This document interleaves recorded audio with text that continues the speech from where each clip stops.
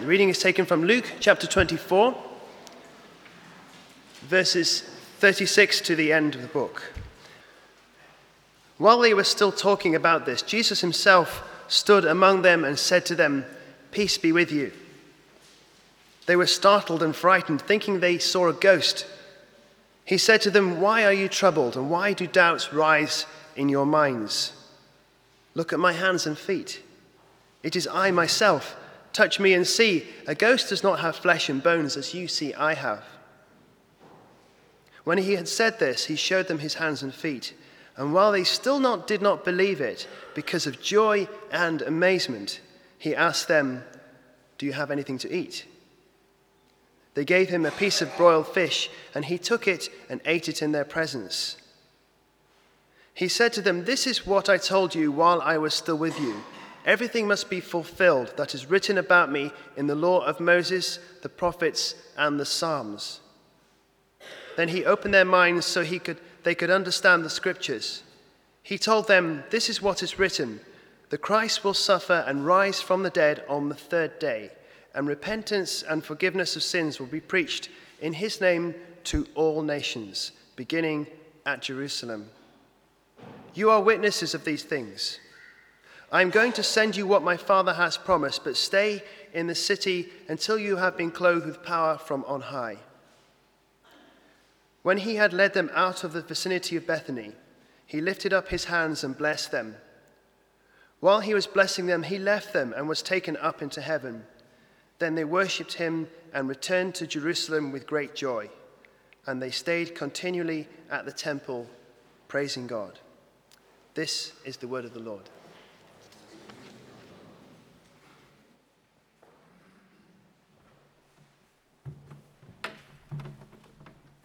Please pray with me.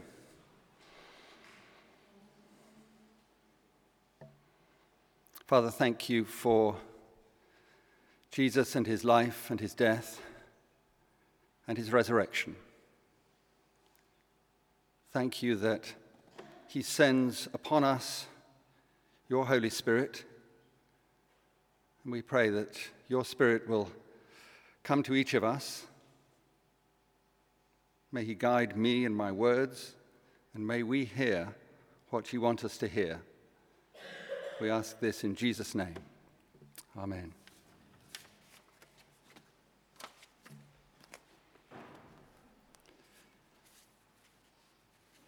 The Luke 24 passage is perhaps not the most normal mission passage that one would preach on. I chose it because it's Luke's Gospel in our lectionary this year. If you're a good Anglican, probably you're not all good Anglicans, but if you are, we're following Luke's Gospel on a Sunday morning for the Gospel readings. And it's in some ways, it's a great contrast to Matthew's Gospel.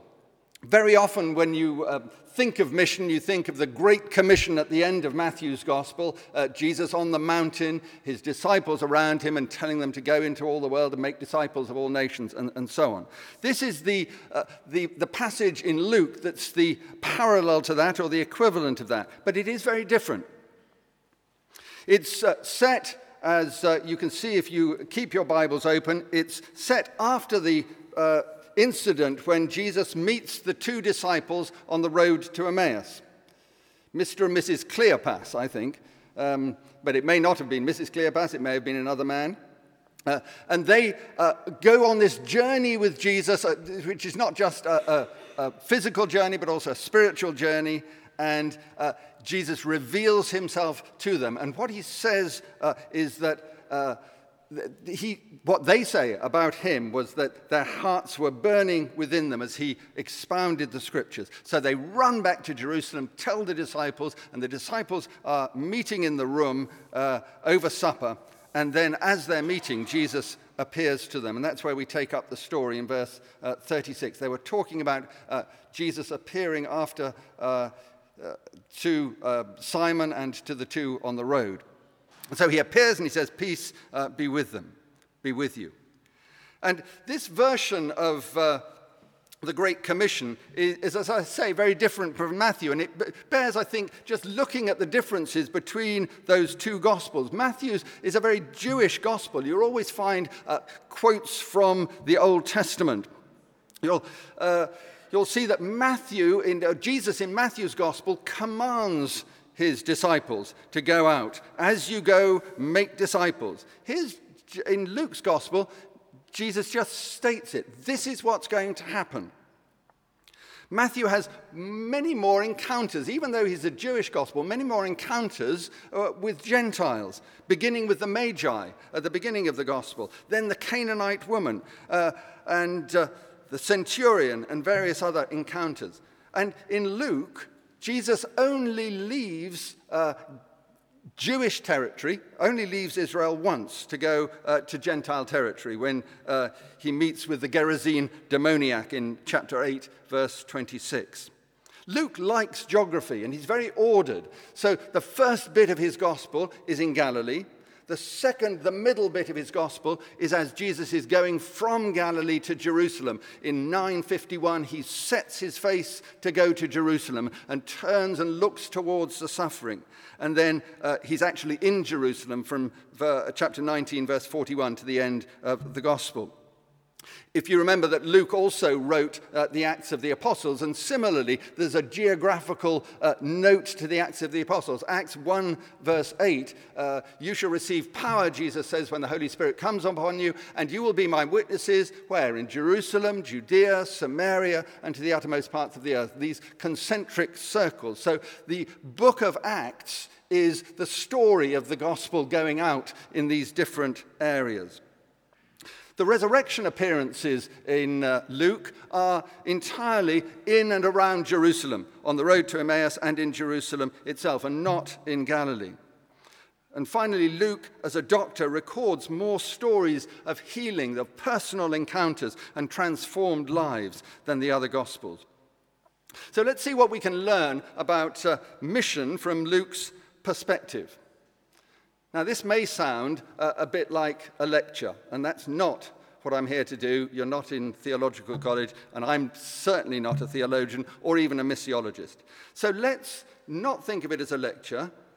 Let's remember that there are things we can learn, but let's imagine ourselves in that room. We're in that room with the disciples. Actually, it says here that they were not just the 11, but the 11 and their companions are gathered here. So we can be with the 11 in this room, having supper, and we can share probably in some of their emotions. We can allow ourselves to understand what they've been through, the trauma, the stress, watching Jesus die. Now huddled a bit, afraid of the Jews, St. John's Gospel says. And when Jesus appeared, they were frightened. They didn't know what it meant, and they doubted. And I think probably, at least at some times in our lives, we can identify with some of those emotions. Being frightened, not knowing what lies ahead, being stressed, having fear of the future, having fear of other people, of circumstances. There's uncertainty in our lives. And so let's be there with them, sitting in that room.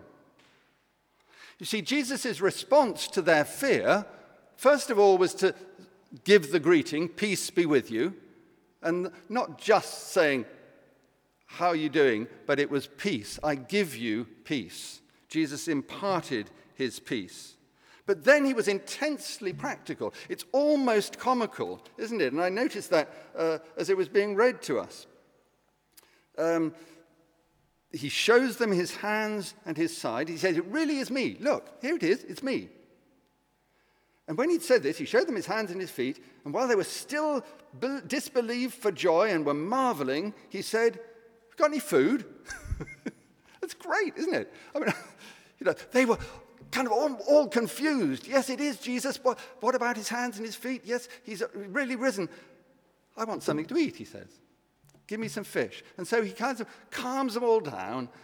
A little joke. let's have some food, let's eat together, let's relax. Yes, it really is me, and I can eat here with you. So I think he wants to say that to us. Whatever we're going through, as we're in the room with him, he says, peace, it's okay, it's really me, you can relax with me.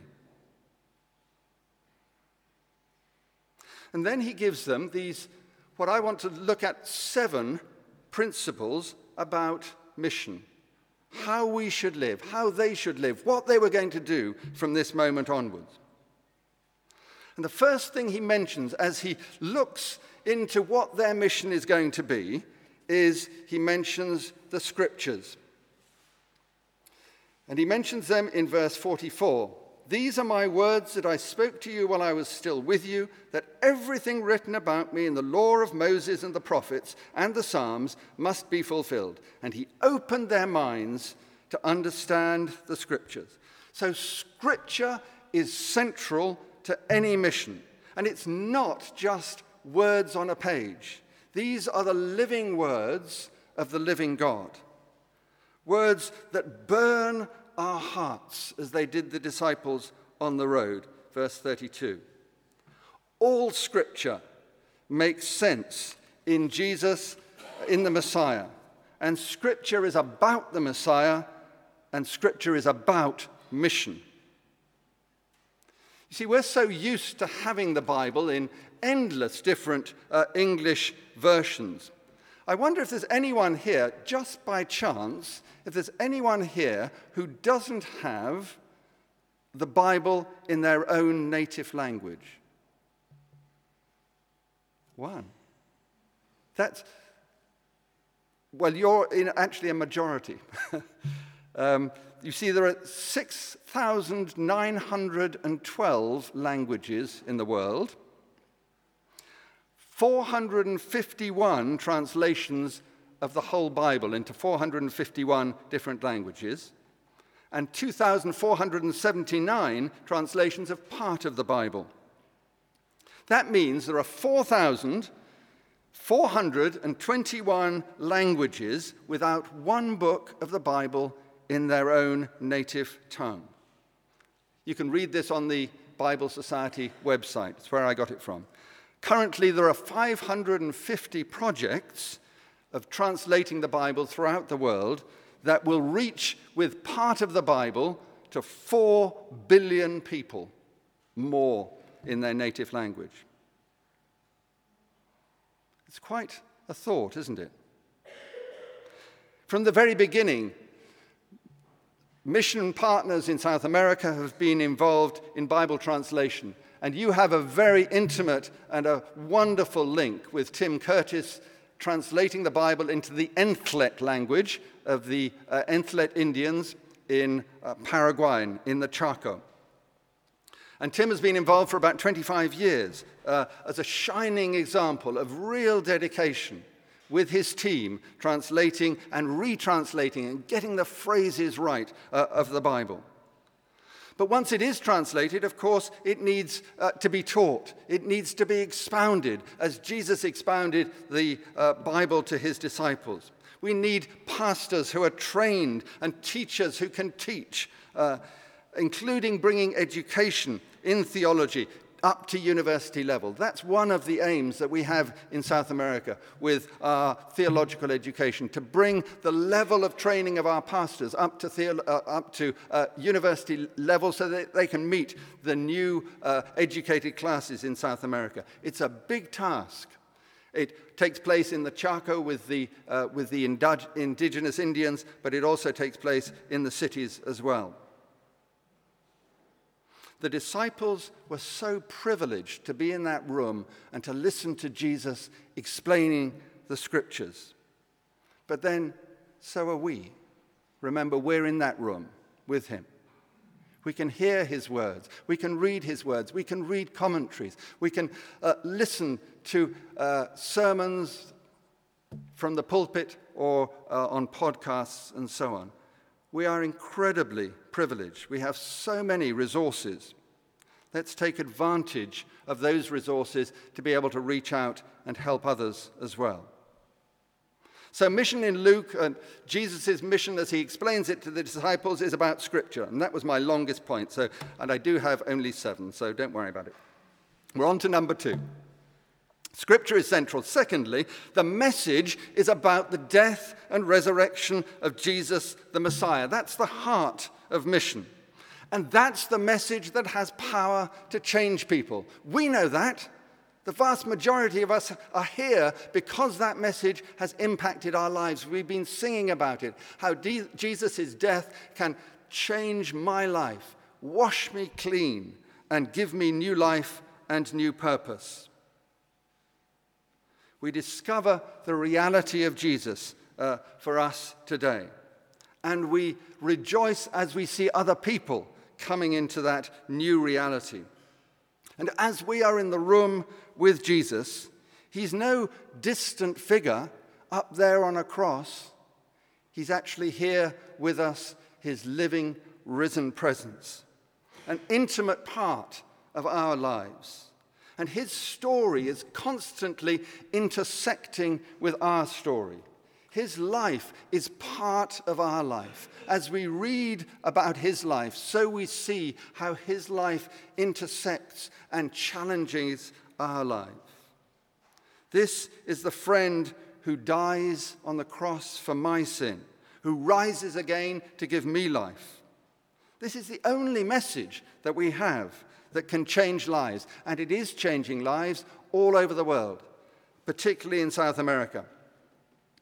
It can change lives, it does change lives, and we have the ability to push that message out to reach more lives. It's about Scripture, it's about the death and resurrection of Jesus, and what they then must do, these humans, is to respond by repentance and receive forgiveness and cleansing. Verse 47. The message must be proclaimed. In South America, as here, many messages there are very many messages from the church. The Pentecostals tend to be a bit simplistic in South America and tend to base their message on come to Jesus and all your problems will be solved. At least if they're not solved now, they will be when you die. Some Roman Catholic teaching tends to get over political in South America and only emphasizes social change and liberation theology. Somehow, I think it's what we're offering as the Anglican Church is something in the middle, something as embracing, yes, we need to change society, but also embracing the miraculous Pentecostal dimension of what Jesus can do, but in the power of the Spirit. And the Anglican Church has the possibility of affirming both extremes and offering transformed lives that then affect the society. So the message is repentance and forgiveness. Fourthly, the message is intended, verse 47 again, intended for all nations. And that's all peoples, all tribes, every people group in the world. It includes the marginalized. It includes the indigenous peoples who've been pushed further and further out into the most inhospitable lands in northern Argentina and Paraguay and other countries. And as we're in the room with Jesus, we take on that responsibility for reaching all nations, to take the gospel to all people. Fifthly, the disciples are witnesses, Jesus says. You're witnesses of this. And we in the room with Jesus are witnesses. And witnesses see something, experience something, and tell others about that. Roland Allen, one of the great mission theologians of the early 20th century, says this: Luke speaks not of people who strove to obey the last orders of a beloved master, but of people who, receiving a spirit, were driven by that spirit to act in accordance with the nature of that spirit. It's a different emphasis. You're witnesses. You've experienced it. You can know the power of the Spirit, and the Spirit will lead you out. You will receive power when the Holy Spirit comes on you, and you will be my witnesses. But it's still hard, isn't it? It's still hard to witness to Jesus. Just on Friday, we took our granddaughter, age 2, on a choo-choo train to Brighton. We had a little day out, and we were walking through Brighton, and there was a very brave young man with a team around him preaching the gospel in the freezing streets of Brighton. And he was giving his testimony. And I must confess, it was a riveting testimony about his past life, which sounded pretty attractive in some ways. But that's the danger of going into too much detail of your past life. But I thought, here's somebody who's responding to the impulse of the Spirit to witness to what a difference Jesus has made. Now, and not a lot of people stood around to listen to him. If you do that in South America and the country is warm and people are more relaxed, that's a lot different. I actually learned in South America how to do the sketchboard evangelism. Absolutely terrified me. I hated doing it. But I did it because I felt that that was something that would reach people, both in South America and in Spain. Spain, very difficult, but still worth trying to reach people in every different way. You are witnesses. We're called to give testimony to the faith that is in us. That's the 5th point. The 6th thing that Jesus says in Luke about mission is the only way to do mission is by the power of the Spirit. Behold, I'm sending you the promise of my Father, but stay in the city until you are clothed with power from on high. You can't do it in your own strength. You need the Holy Spirit to flood you and fill you. Don't you love the story of Moody, the great evangelist, who said, when somebody said to him, "Mr. Moody, are you filled with the Spirit?" He said, "Yes, but I leak." I love that, because that's where I am.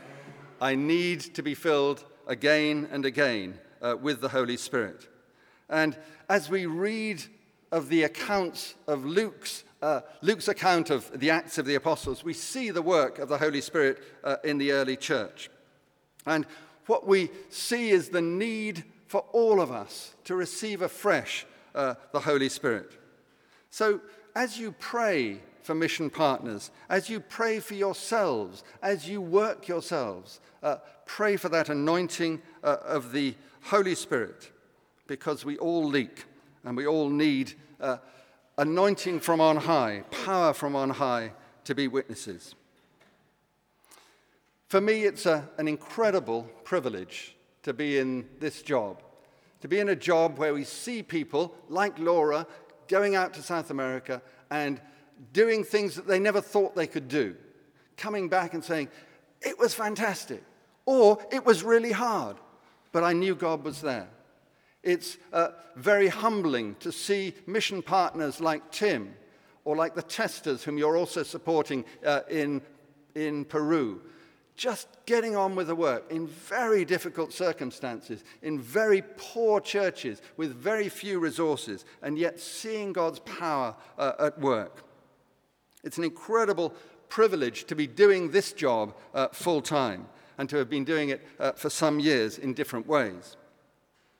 And what Jesus does with his disciples and he does with us in that room is he says, you're all part of this enterprise. You're all witnesses. You all can know the Scripture.